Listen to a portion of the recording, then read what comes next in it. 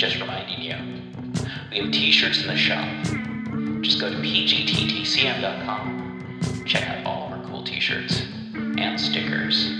Heck, we even got some shower curtains in there. Keep clean, look cool, have cool stickers to put on stuff.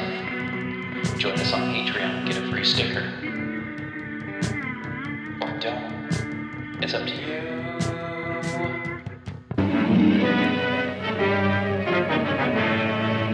Prepare for a spine-tingling, nerve-shattering podcast featuring all your favorite monsters. You won't believe your ears when you listen to Monster Kid Radio. Hear your host, Derek M. Cook, and his ever-rotating stable of guests discuss your favorite classics and sometimes not-so-classic monster movies. Subscribe to Monster Kid Radio through iTunes or Stitcher, or visit monsterkidradio.net before the next weekly episode of Monster Kid Radio. Go through the archives for interviews with Sarah Karloff, Victoria Price, and Joel Hodgson. Listen to discussions about movies like Creature from the Black Lagoon, Island of Terror, and King Kong. And don't forget convention coverage from Monster Bash and the H.P. Lovecraft Film Festival, Classic Monsters, Modern Talk, and the Head of Rondo Hatton, only on Monster Kid Radio.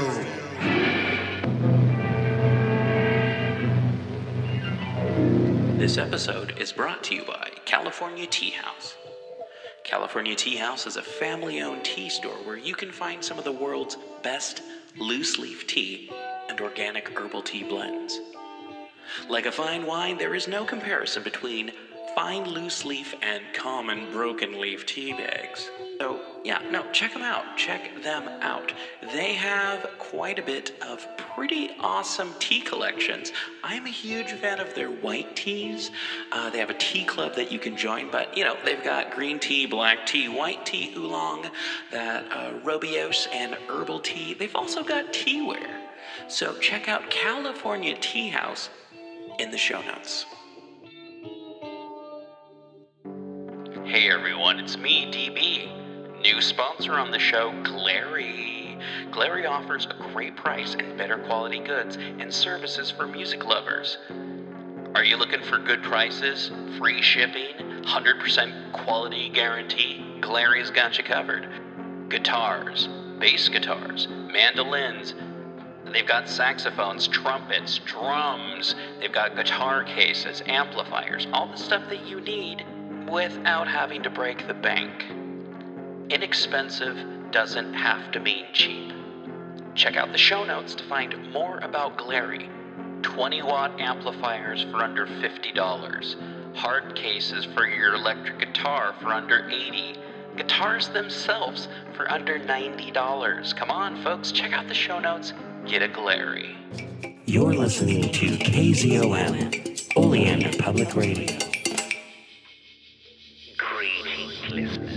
It is I, DB Spitzer, Informer Dave, here once again to talk to you about the Cthulhu mythos, its books, its monsters, its unfortunate human casualties, its timeline in general, and even its tangential bits, like the dreamlands or things of a weird nature that are Lovecraftian leaning.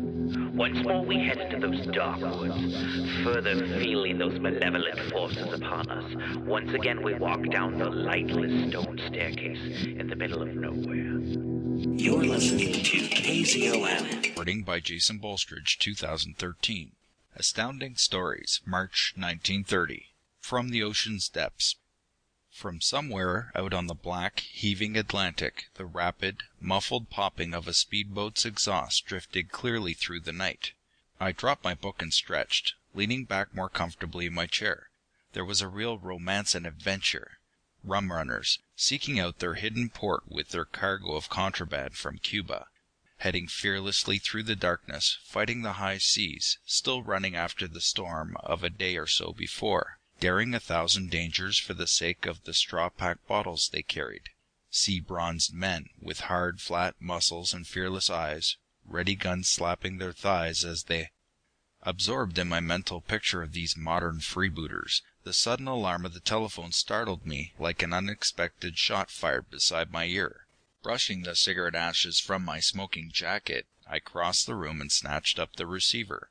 "Hello," I snapped ungraciously into the mouthpiece. It was after 11 by the ship's clock on the mantel, and if... "Taylor!" The voice, Warren Mercer's familiar voice, rattled on without waiting for a reply. "Get in your car and come down here as fast as possible. Come just as you are, and..." "What's the matter?" I managed to interrupt him. "Burglars?" I had never heard Mercer speak in that high-pitched, excited voice before. His usual speech was slow and thoughtful, almost didactic.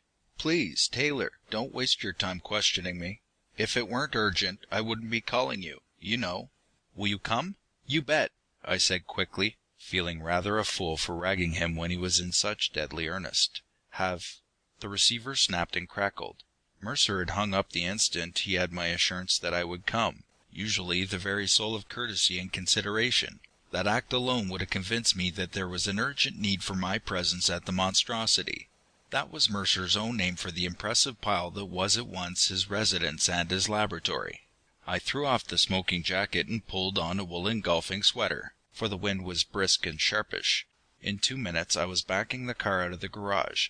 A moment later I was off the gravel drive and tearing down the concrete with the accelerator all the way down, and the black wind shrieking around the windshield of my little roadster. My own shack was out of the city limits, a little place I keep to live when the urge to go fishing seizes me, which is generally about twice a year. Mercer picked the place up for me at a song. The monstrosity was some 4 miles further out from town, and off the highway perhaps a half-mile more. I made the 4 miles in just a shade over that many minutes, and clamped on the brakes as I saw the entrance to the little drive that led towards the sea, and Mercer's estate. With the gravel rattling on my fenders, I turned off the concrete and swept between the 2 massive, stuccoed pillars that guarded the drive. Both of them bore corroded bronze plates, the Billows, the name given the monstrosity by the original owner, a newly rich munitions manufacturer. The structure itself loomed up before me in a few seconds, a rambling affair with square, shouldered balconies and a great deal of wrought iron work, after the most flamboyant Spanish pattern. It was ablaze with light. Apparently every bulb in the place was burning. Just a few yards beyond the surf boomed hollowly on the smooth, shady shore, littered now, I knew, by the pitiful spoils of the storm. As I clamped on my brakes, a swift shadow passed 2 of the lower windows. Before I could leap from the car, the broad front door, with its rounded top and circular grilled window, was flung wide, and Mercer came running to meet me. He was wearing a bathrobe, hastily flung on over a damp bathing suit, his bare legs terminating in a pair of disreputable slippers. "Fine, Taylor," he greeted me. "I suppose you're wondering what it's all about. I don't blame you, but come in, come in. Just wait till you see her." "Her?" I asked, startled. "You're not in love by any chance, and bringing me down here like this merely to back up your own opinion of them eyes and them lips, Mercer?" He laughed excitedly. You'll see. No, I'm not in love, and I want you to help, and not admire. There are only Carson and myself here, you know, and the job's too big for the 2 of us." He hurried me across the broad concrete porch and into the house. "Throw the cap anywhere and come on." Too much amazed to comment further, I followed my friend. This was a Warren Mercer I did not know. Usually his clean-cut, olive-tinted face was a polite mask that seldom showed even the slightest trace of emotion.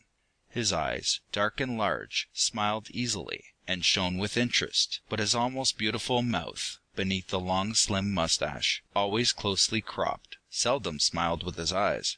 But it was his present excited speech that amazed me most. Mercer, during all the years I had known him, had never been moved before to such tempestuous outbursts of enthusiasm. It was his habit to speak slowly and thoughtfully, in his low, musical voice, even in the midst of our hottest arguments, and we had had many of them. His voice had never lost its calm, unhurried gentleness.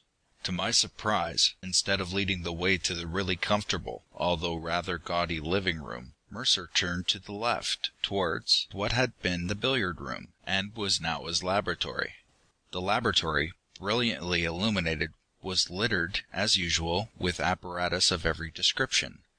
Along one wall were the retorts, scales, racks, hoods, and elaborate setups, like the articulated glass and rubber bones of some weird prehistoric monster, that demonstrated Mercer's taste for this branch of science. On the other side of the room, a corresponding workbench was littered with a tangle of coils, transformers, meters, tools, and instruments, and at the end of the room, behind the high black control panels, with gleaming bus bars and staring, gaping meters, a pair of generators hummed softly. The other end of the room was nearly all glass, and opened onto the patio and the swimming pool. Mercer paused a moment, with his hand on the knob of the door, a strange light in his dark eyes. "Now you'll see why I called you here," he said tensely. "You can judge for yourself whether the trip was worthwhile. Here she is." With a gesture he flung open the door, and I stared, following his glance, down at the great tiled swimming pool. It is difficult for me to describe the scene. The patio was not large, but it was beautifully done. Flowers and shrubs, even a few small palms, grew in profusion in the enclosure, while above, through the movable glass roof, made in sections to disappear in fine weather, was the empty blackness of the sky. None of the lights provided for the illumination of the covered patio was turned on, but all the windows surrounding the patio were aglow, and I could see the pool quite clearly. The pool and its occupant. We were standing at one side of the pool, near the center. Directly opposite us, seated on the bottom of the pool, was a human figure, nude save for a great mass of tawny hair that fell about her like a silken mantle. The strangely graceful figure of a girl, one leg stretched out straight before her, the other drawn up and clasped by the interlocking fingers of her hands. Even in the soft light I could see her perfectly, through the clear water, her pale body outlined sharply against the jade-green tiles. I tore myself away from the staring, curious eyes of the figure. "In God's name, Mercer, what is it? Porcelain?" I asked hoarsely. The thing had an indescribably eerie effect. He laughed wildly. "Porcelain. Watch. Look." My eyes followed his pointing finger. The figure was moving. Gracefully it arose to full height. The great cloud of corn-colored hair floated down about it, falling below the knees. Slowly, with a grace of movement comparable only with the slow soaring of a gull, she came toward me, walking on the bottom of the pool through the clear water as though she floated in air. Fascinated, I watched her. Her eyes, startlingly large and dark in the strangely white face, were fixed on mine. There was nothing sinister in the gaze, yet I felt my body shaking as though in a grip of a terrible fear. I tried to look away, and found myself unable to move. I felt Mercer's tense, sudden grip upon my arm, but I did not, could not, look at him. She's smiling," I heard him exclaim. He laughed, an excited high-pitched laugh that irritated me in some subtle way. She was smiling, and looking up into my eyes. She was very close now, within a few feet of us. She came still closer, until she was at my very feet as I stood on the raised ledge that ran around the edge of the pool, her head thrown back, staring straight up at me through the water.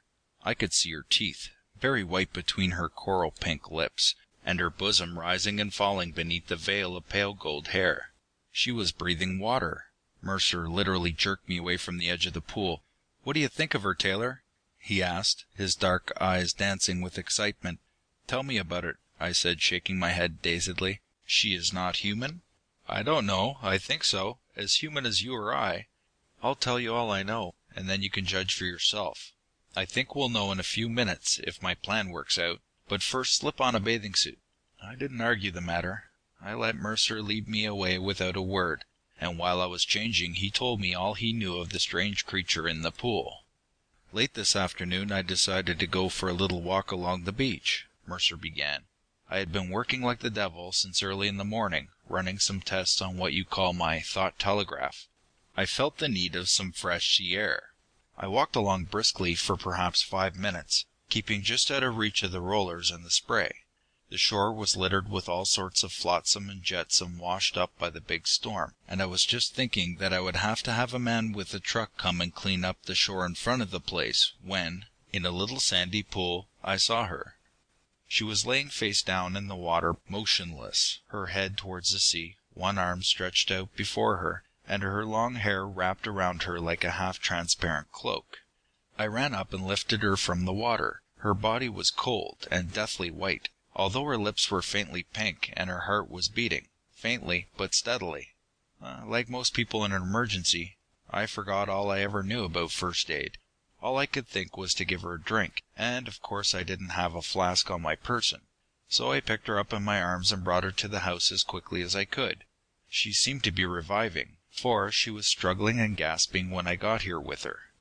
I placed her on the bed in the guest room and poured her a stiff drink of scotch, half a tumbleful, I believe. Lifting up her head, I placed the glass to her lips. She looked up at me, blinking, and took the liquor in a single draught. She did not seem to drink it, but sucked it out of the glass in a single amazing gulp. That's the only word for it. The next instant she was off the bed, her face a perfect mask of hate and agony. She came at me, hands clutching and clawing, making odd murmuring or mewing sounds in her throat. It was then that I noticed for the first time that her hands were webbed. "Webbed?" I asked, startled. "Webbed," nodded Mercer solemnly, "as are her feet. But listen, Taylor, I was amazed and not a little rattled when she came for me. I ran through the French windows out into the patio. For a moment she ran after me, rather awkwardly and heavily, but swiftly, nevertheless. Then she saw the pool. Apparently forgetting that I existed, she leaped into the water, and as I approached a moment later I could see her breathing deeply and gratefully, a smile of relief upon her features, as she lay upon the bottom of the pool. Breathing, Taylor, on the bottom of the pool, under 8 feet of water! "And then what, Mercer?" I reminded him, as he paused, apparently lost in thought. "I tried to find out more about her. I put on my bathing suit and dived into the pool. Well, she came at me like a shark, quick as a flash, her teeth showing, her hands tearing like claws through the water. I turned, but not quickly enough to entirely escape. See?" Mercer threw back the dressing robe, and I saw a ragged tear in his bathing suit on his left side, near the waist. Through the rent 3 deep, jagged scratches were clearly visible. "She managed to claw me, just once," Mercer resumed, wrapping the robe about him again. "Then I got out and called on Carson for help. I put him into a bathing suit, and we both endeavored to corner her. Carson got 2 bad scratches, and 1 rather serious bite that I have bandaged. I have a number of lacerations, but I didn't fare so badly as Carson because I am faster in the water than he is. The harder we tried, the more determined I became. She would sit there, calm and placid, until one of us entered the water. Then she became a veritable fury. It was maddening. At last I thought of you. I phoned, and here we are." "But Mercer, it's a nightmare," I protested. We moved out of the room. "Nothing human could live under water and breathe water as she does." Mercer paused a moment, staring at me oddly. "The human race," he said gravely, "came up out of sea. The human race as we know it. Some may have gone back." He turned and walked away again, and I hurried after him. "What do you mean, Mercer? Some may have gone back? I don't get it." Mercer shook his head, but made no other reply until we stood again on the edge of the pool. The girl was standing where we had left her, and, as she looked up into my face, she smiled again, and made a quick gesture with one hand. It seemed to me that she invited me to join her. "I believe she likes you, Taylor," said Mercer thoughtfully. "You're light skin, light hair. Carson and I are both very dark, almost swarthy. And in that white bathing suit, yes, I believe she's taken a fancy to you."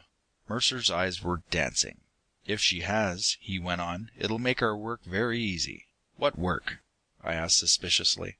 Mercer, always an indefatigable experimenter, was never above using his friends in the benefit of science, and some of his experiments in the past have been rather trying, not to say exciting. "I think I have what you call my thought telegraph perfected, experimentally," he explained rapidly. "I fell asleep working on it at 3 o'clock, or thereabouts, this morning, and some tests with Carson seem to indicate that it is a success. I should have called you tomorrow for further test. Nearly 5 years of damn hard work to a successful conclusion, Taylor. And then this mermaid comes along and makes my experiment appear as about as important as one of those breakers rolling in out there." "And what do you plan to do now?" I asked eagerly, glancing down at the beautiful pale face that glimmered up at me through the clear water of the pool. "Why, try it on her!" exclaimed Mercer with a mounting enthusiasm. "Don't you see, Taylor? If it will work on her, and we can direct her thoughts, we can find out her history, the history of her people. We'll add a page to scientific history, a whole big chapter. That will make us famous. Man, this is so big it swept me off my feet. Look!" and he held out a thin, aristocratic brown hand before my eyes, a hand that shook with nervous excitement. "I don't blame you," I said quickly. "I'm no savant, and I can still see what an amazing thing this is. Let's get busy. What can I do?" Mercer reached around the door into the laboratory and pressed a button. "For Carson," he explained. "We'll need his help. In the meantime, we'll look over the setup. The apparatus is strewn all over the place." He had not exaggerated. The setup consisted of a whole bank of tubes, each one in its own shielding copper box. On a much-drilled horizontal panel, propped up on insulators, were half a score of delicate meters of one kind and another, with thin, black fingers that pulsed and trembled. Behind the panel was a tall cylinder wound with shining copper wire, and beside it another panel, upright, fairly bristling with knobs, contact points, potentiometers, rheostats, and switches. On the end of the table nearest the door was still another panel, the smallest of the lot, bearing only a series of jacks along one side, and in the center a switch with 4 contact points. A heavy, snaky cable led from this panel to the maze of apparatus further on. "This is the control panel," explained Mercer. "The whole affair, you understand, is in laboratory form. Nothing assembled. Put the different antennae plug into these jacks, like this." He picked up a weird, hastily built contrivance composed of 2 semicircular pieces of spring brass, crossed at right angles. On all 4 ends were bright silvery electrodes, 3 of them circular in shape, one of them elongated and slightly curved. With a quick, nervous gesture, Mercer fitted the thing to his head, so that the elongated electrode pressed against the back of his neck, extending a few inches down his spine. The other 3 circular electrodes rested on his forehead and either side of his head. From the center of the contrivance ran a heavily insulated cord, some 10 feet in length, ending in a simple switchboard plug, which Mercer fitted into the uppermost of the 3 jacks. "Now," he directed, "you put on this one." He adjusted a second contrivance upon my head, smiling as I shrank from the contact of the cold metal on my skin. "And think." He moved the switch from the position marked off to the second contact point, watching me intently, his dark eyes gleaming. Carson entered, and Mercer gestured him to wait. Very nice old chap, Carson. Impressive even in his bathing suit. Mercer was mighty lucky to have a man like Carson.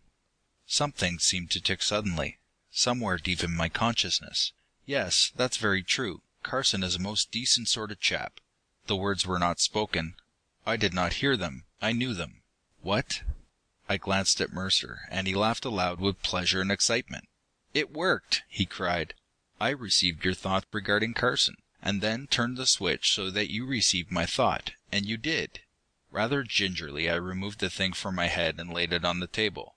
"It's wizardly, Mercer, if it will work as well on her."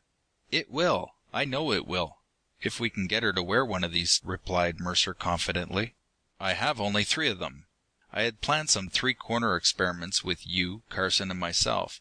We'll leave Carson out of tonight's experiment, however, for we'll need him to operate this switch. You see, as it's now wired, only one person transmits thoughts at a time. The other 2 receive. When the switch is on the first contact, number 1 sends, and number 2 and 3 receive. When the switch is on number 2, then he sends thoughts, and number 1 and 3 receive them, and so on. I'll lengthen these leads so that we can run them out into the pool, and then we'll be ready. Somehow we must induce her to wear one of these things, even if we have to use force. I'm sure the 3 of us can handle her." "We should be able to," I smiled. She was such a slim, graceful, almost delicate little thing.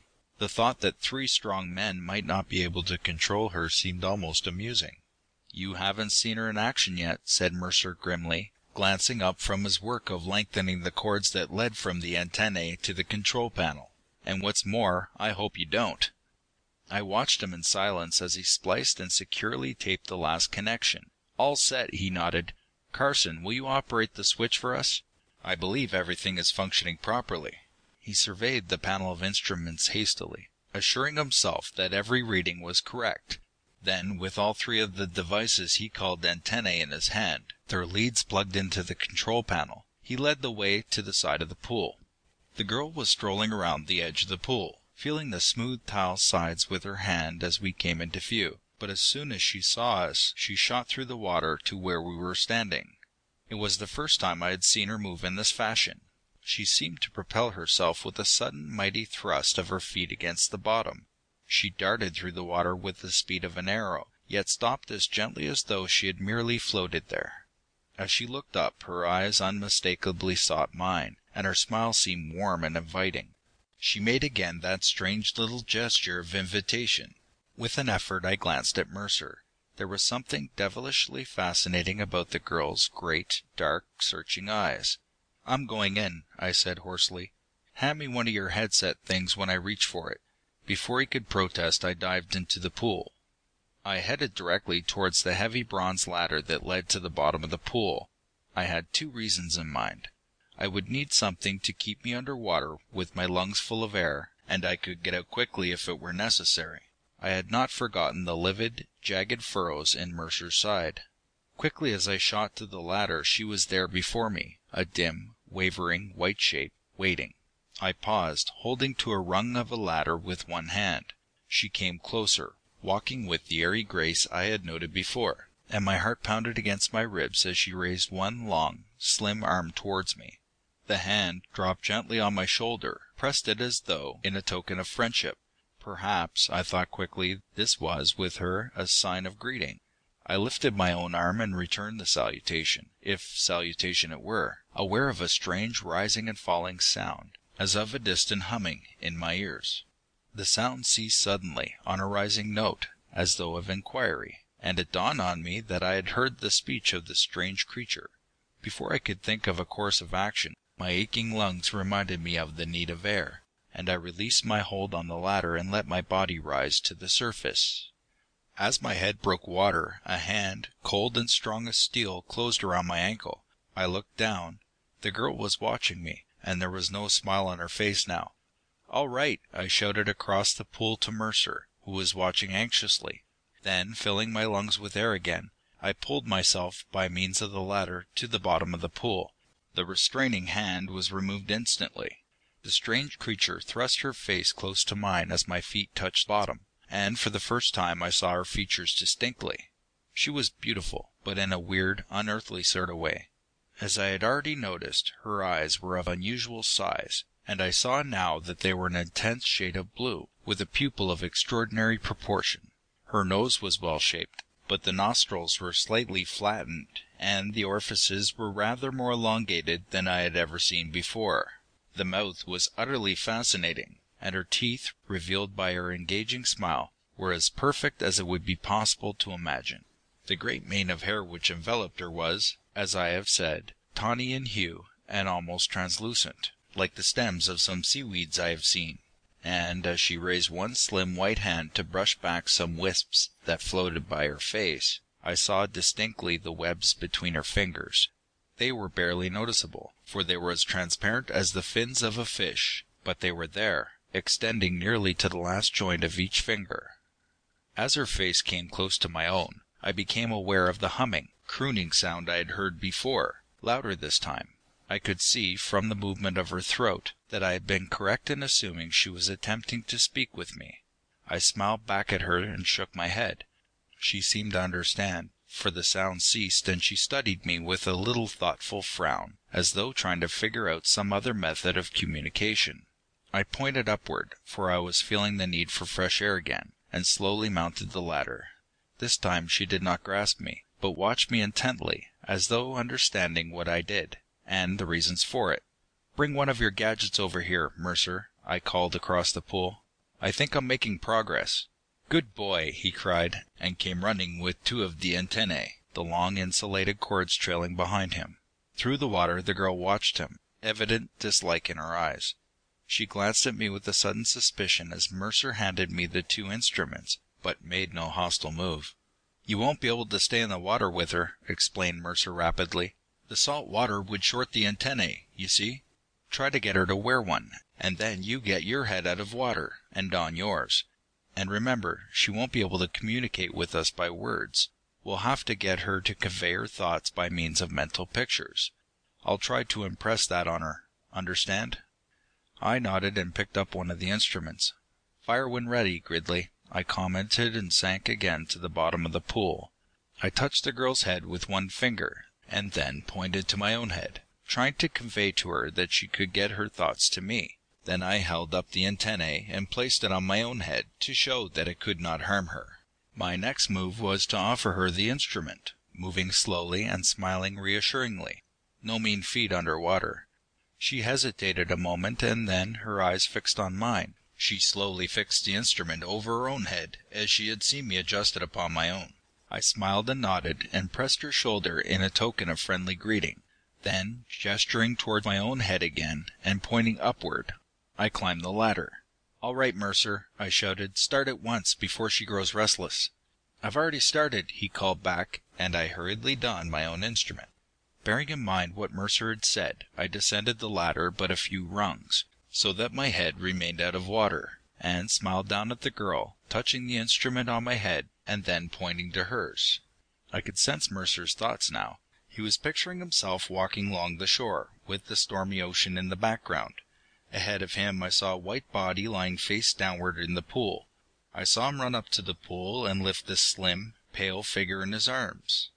Let me make it clear at this point that when I say I saw these things, I mean only that mental images of them penetrated my consciousness. I visualized them just as I could close my eyes and visualize, for example, the fireplace in the living room of my own home. I looked down at the girl. She was frowning, and her eyes were very wide. Her head was a little on one side, in the attitude of one who listens intently. Slowly and carefully, Mercer thought out the whole story of his experiences with the girl until she had plunged into the pool. Then I saw again the beach, with the girl's figure in the pool. The picture grew hazy. I realized Mercer was trying to picture the bottom of the sea. Then he pictured again the girl lying in the pool, and once again the sea. I was aware of the soft little tick in the center of my brain that announced that the switch had been moved to another contact point. I glanced down at her. She was staring up at me with her great, curious eyes, and I sensed, through the medium of the instrument I wore, that she was thinking of me. I saw my own features, idealized, glowing with a strange beauty that was certainly none of my own. I realized that I saw myself, in short, as she saw me. I smiled back at her and shook my head. A strange, dim whirl of pictures swept through my consciousness. I was on the bottom of the ocean. Shadowy shapes swept by silently, and from above, a dim bluish light filtered down on the scene such as mortal eyes had never seen. All around were strange structures of jagged coral, roughly circular as to base, and rounded on top, resembling very much the igloos of the Eskimos. The structures varied greatly in size, and seemed to be arranged in some sort of regular order, like houses along a narrow street. Around many of them grew clusters of strange and colorful seaweeds that waved their banners gently, as though some imperceptible current dallied with them in passing. Here and there figures moved, slim white figures that strolled along the narrow street, or at times shot overhead like veritable torpedoes. There were both men and women moving there. The men were broader of shoulder, and their hair, which they wore to their knees, was somewhat darker in color than that of the women. Both sexes were slim, and there was a remarkable uniformity of size and appearance. None of the strange beings wore garments of any kind, nor were they necessary. The clinging tresses were cinctured at the waist with a sort of cord of twisted orange-colored material, and some of the younger women wore bands of the same material around their brows. Nearest of all the figures was the girl who was visualizing all this for us. She was walking slowly away from the cluster of coral structures. Once or twice she paused, and seemed to hold conversation with others of the strange people, but each time she moved on. The coral structures grew smaller and poorer. Finally the girl trod alone on the floor of the ocean, between great growths of kelp and seaweeds, with dim, looming masses of faintly tinted coral everywhere. Once she passed close to a tilted, ragged hulk of some ancient vessel, its naked ribs packed with drifted sand. Sauntering dreamily, she moved away from the ancient derelict. Suddenly a dim shadow swept across the sand at her feet, and she arrowed from the spot like a white, slim meteor. But behind her darted a black and swifter shadow, a shark. Like a flash she turned and faced the monster. Something she had drawn from her girdle shone palely in her hand. It was a knife of whetted stone or bone. Darting swiftly downward, her feet spurned the yellow sand, and she shot at her enemy with amazing speed. The long blade swept in an arc, ripped the pale belly of the monster just as he turned to dart away. A great cloud of blood dyed the water. The white figure of the girl shot onward through the scarlet flood. Blinded, she did not see that the jutting ribs of the ancient ship were in her path. I seemed to see her crash, head on, into one of the massive timbers, and I cried out involuntarily, and glanced down at the girl in the water at my feet. Her eyes were glowing. She knew that I had understood. Hazily then, I seemed to visualize her body floating limply in the water. It was all very vague and indistinct, and I understood that this is not what she had seen, but what she thought had happened. The impressions grew wilder, swirled, grew gray and indistinct. Then I had a view of Mercer's face, so terribly distorted it was barely recognizable. Then a kaleidoscope maze of inchoate scenes shot through with flashes of vivid, agonizing colors. The girl was thinking of her suffering, taken out of her native element. In trying to save her, Mercer had almost killed her. That, no doubt, was why she hated him. My own face appeared next, almost godlike in its kindliness and its imagined beauty, and I noticed now she was thinking of me with my yellow hair grown long, my nostrils elongated like her own, adjusted to her own ideas of what a man should be. I flung the instrument from my head and dropped to the bottom of the pool. I gripped both her shoulders gently to express my thanks and friendship. My heart was pounding. There was a strange fascination about this girl from the depths of the sea, a subtle appeal that was answered from some deep subterranean cavern of my being. I forgot, for the moment, who and what I was. I remembered only that a note had been sounded that awoke an echo of a long-forgotten instinct. I think I kissed her. I know her arms were about me, and that I pressed her close, so that our faces almost met. Her great, weirdly blue eyes seemed to bore into my brain. I could feel them throbbing there. I forgot time and space. I saw only that pale, smiling face and those great dark eyes.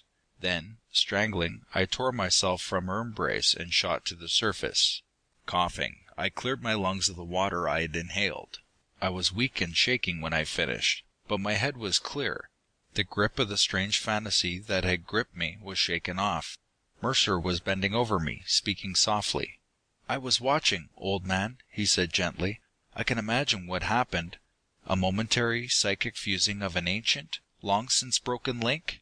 You, together with all mankind, came up out of the sea, but there is no retracing the way."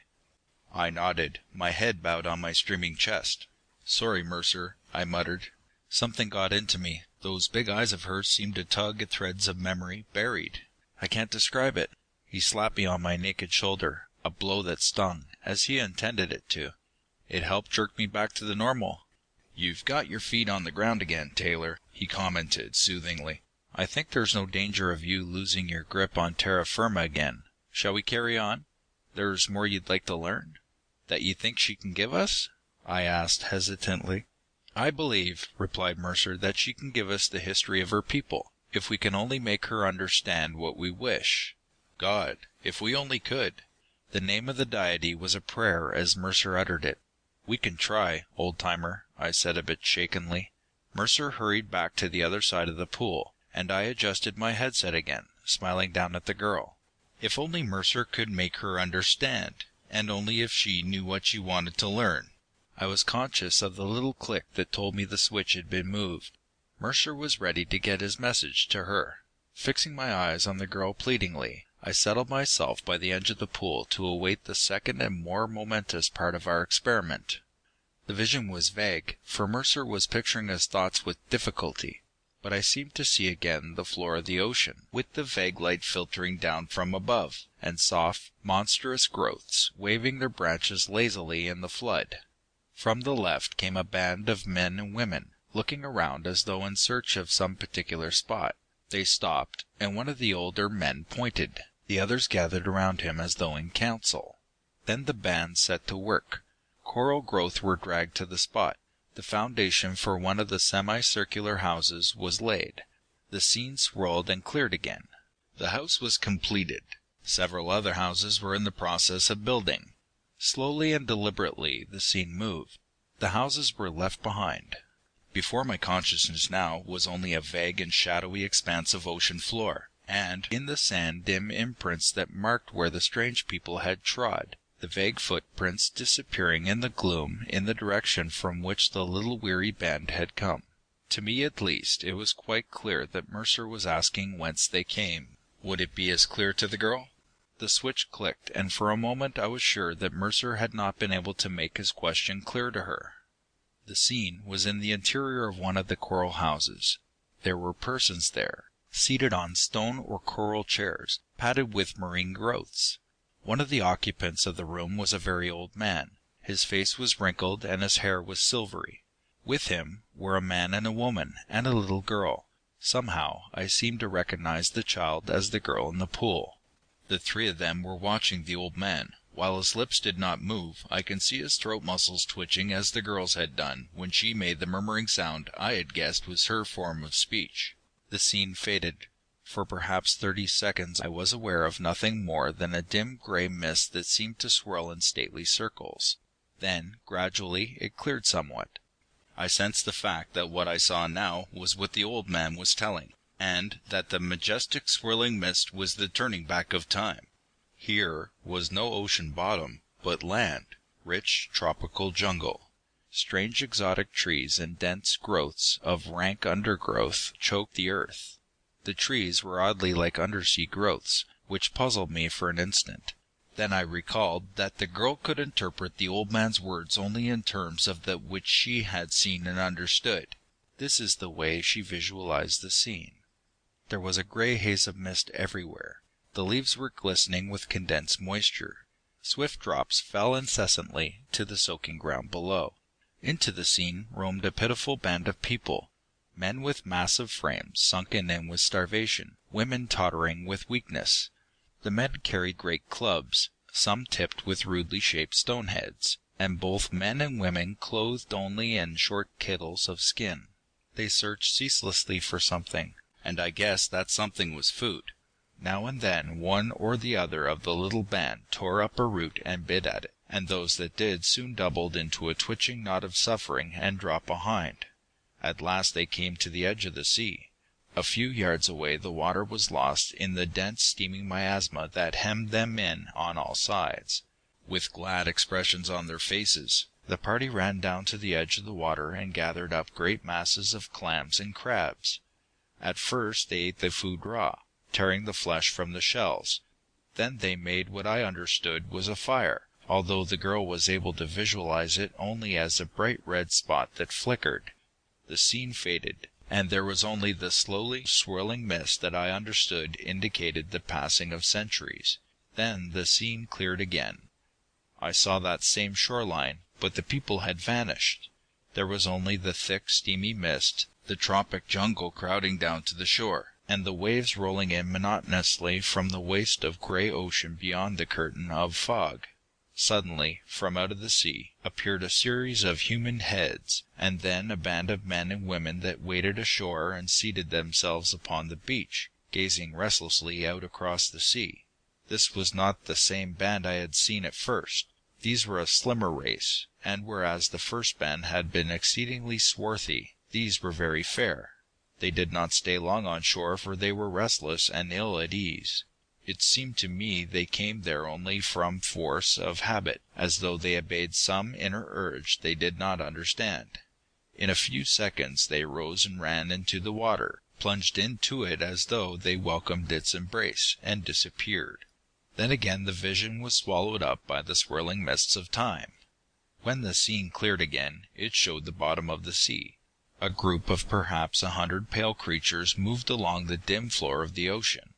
Ahead, I could see the dim outlines of one of their strange cities. The band approached, seemed to talk with those there, and moved on.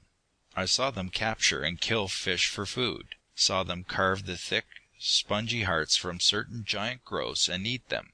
I saw a pair of killer sharks swoop down on the band, and the quick, deadly accuracy with which both men and women met the attack. One man, older than the rest, was injured before the sharks were vanquished. and when their efforts to staunch his wound proved unavailing, they left him there and moved on.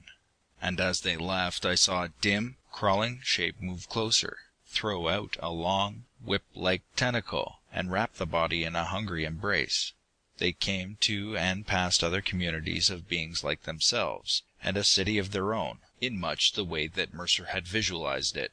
Fading, the scene changed into the interior of the coral house again. The old man finished his story, and moved off into a cubicle in the rear of the place. Dimly, I could see there a low couch, piled high with soft marine growths. Then the scene shifted once more. A man and a woman hurried up and down the narrow streets of the strange city the girl had pictured when she showed us how she had met with the shark, and struck her head, so that for a long period she lost consciousness and was washed ashore. Others, after a time, joined them in their search, which spread out to the floor of the ocean, away from the dwellings.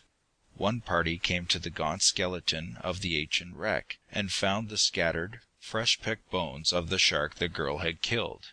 The man and the woman came up, and I looked closely into their faces. The woman's features were torn with grief. The man's lips were set tight with suffering. Here, it was easy to guess, were the mother and father of the girl. A milling mass of white forms shot through the water in every direction, searching. It seemed that they were about to give up the search when suddenly, from out of the watery gloom, there shot a slim, white figure. The girl. Straight to the mother and father she came, gripping the shoulder of each with frantic joy. They returned the caress. The crowd gathered around them, listening to her story as they moved slowly, happily, towards the distant city. Instead of a picture, I was conscious then of a sound, like a single pleading word repeated softly, as though someone said, "Please, please, please," over and over again. The sound was not at all like the English word. It was a soft, musical beat, like the distant stroke of a mellow gong, but it had all the pleading quality of the word it seemed to bring to mind. I looked down into the pool. The girl had mounted the ladder until her face was just below the surface of the water. Her eyes met mine, and I knew that I had not misunderstood. I threw off the instrument on my head, and dropped down beside her. With both hands I grasped her shoulders, and, smiling, I nodded my head vigorously. She understood. I know she did. I read it in her face. When I climbed the ladder again, she looked after me, smiling confidently. Although I had not spoken to her, she had read and accepted the promise. Mercer stared at me silently, grimly, as I told him what I wished. Whatever eloquence I may have, I used on him, and I saw his cold, scientific mind waver before the warmth of my appeal. "We have no right to keep her from her people," I concluded. "You saw her mother and father, saw their suffering, and the joy her return would bring. You will, Mercer? You will return her to the sea?"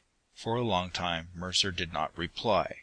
Then he lifted his dark eyes to mine and smiled, rather wearily. "It is the only thing we can do, Taylor," he said quietly. "She's not a scientific specimen. She is, in her way, as human as you or I. She would probably die, away from her own kind, living under conditions foreign to her. And you promised her, Taylor, whether you spoke your promise or not." His smile deepened a bit.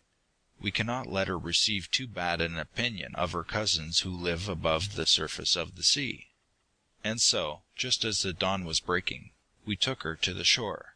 I carried her, unresisting, trustful in my arms, while Mercer bore a huge basin of water, in which her head was submerged, so that she might not suffer. Still in our bathing suits, we waded out into the ocean, until the waves splashed against our faces. Then I lowered her into the sea. Crouching there, so that the water was just above the tawny glory of her hair, she gazed up at us. Two slim white hands reached towards us, and with one accord, Mercer and I bent towards her. She gripped both our shoulders with a gentle pressure, smiling at us. Then she did a strange thing. She pointed, under the water, out towards the depths, and with a broad, sweeping motion of her arm, indicated the shore, as though to say she intended to return. With a last, swift, smiling glance up into my face, she turned. There was a flash of white through the water. She was gone. Silently, through the silence and beauty of the dawn, we made our way back to the house. As we passed through the laboratory, Mercer glanced out at the empty pool. "Man came up from the sea," he said slowly, "and some men went back to it. They were forced back to the teeming source from whence they came, for lack of food. You saw that, Taylor. Saw her forebears become amphibians, like the now extinct Dipneusta and Ganoidae, or the still existing Neoceratodus, Polypterus, and Amia. Then their lungs became, in effect, gills, and they lost their power of breathing atmospheric air, and could use only air dissolved in water. A whole people there beneath the waves that landman never dreamed of, except, perhaps, the sailors of olden days, with their tales of mermaids, which we are accustomed to laugh at in our wisdom." "But why were no bodies ever washed ashore?" I asked. "I would think—" "You saw why," interrupted Mercer grimly. "The ocean teems with hungry life. Death is the signal for a feast.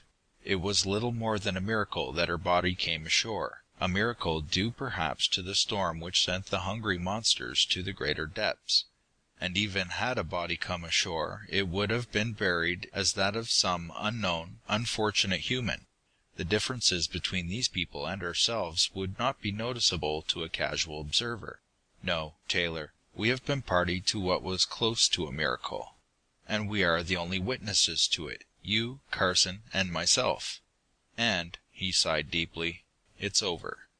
I did not reply. I was thinking of the girl's odd gesture, at parting, and I wondered if it were indeed a finished chapter. End of From the Ocean's Depths by Sewell Peaslee Wright.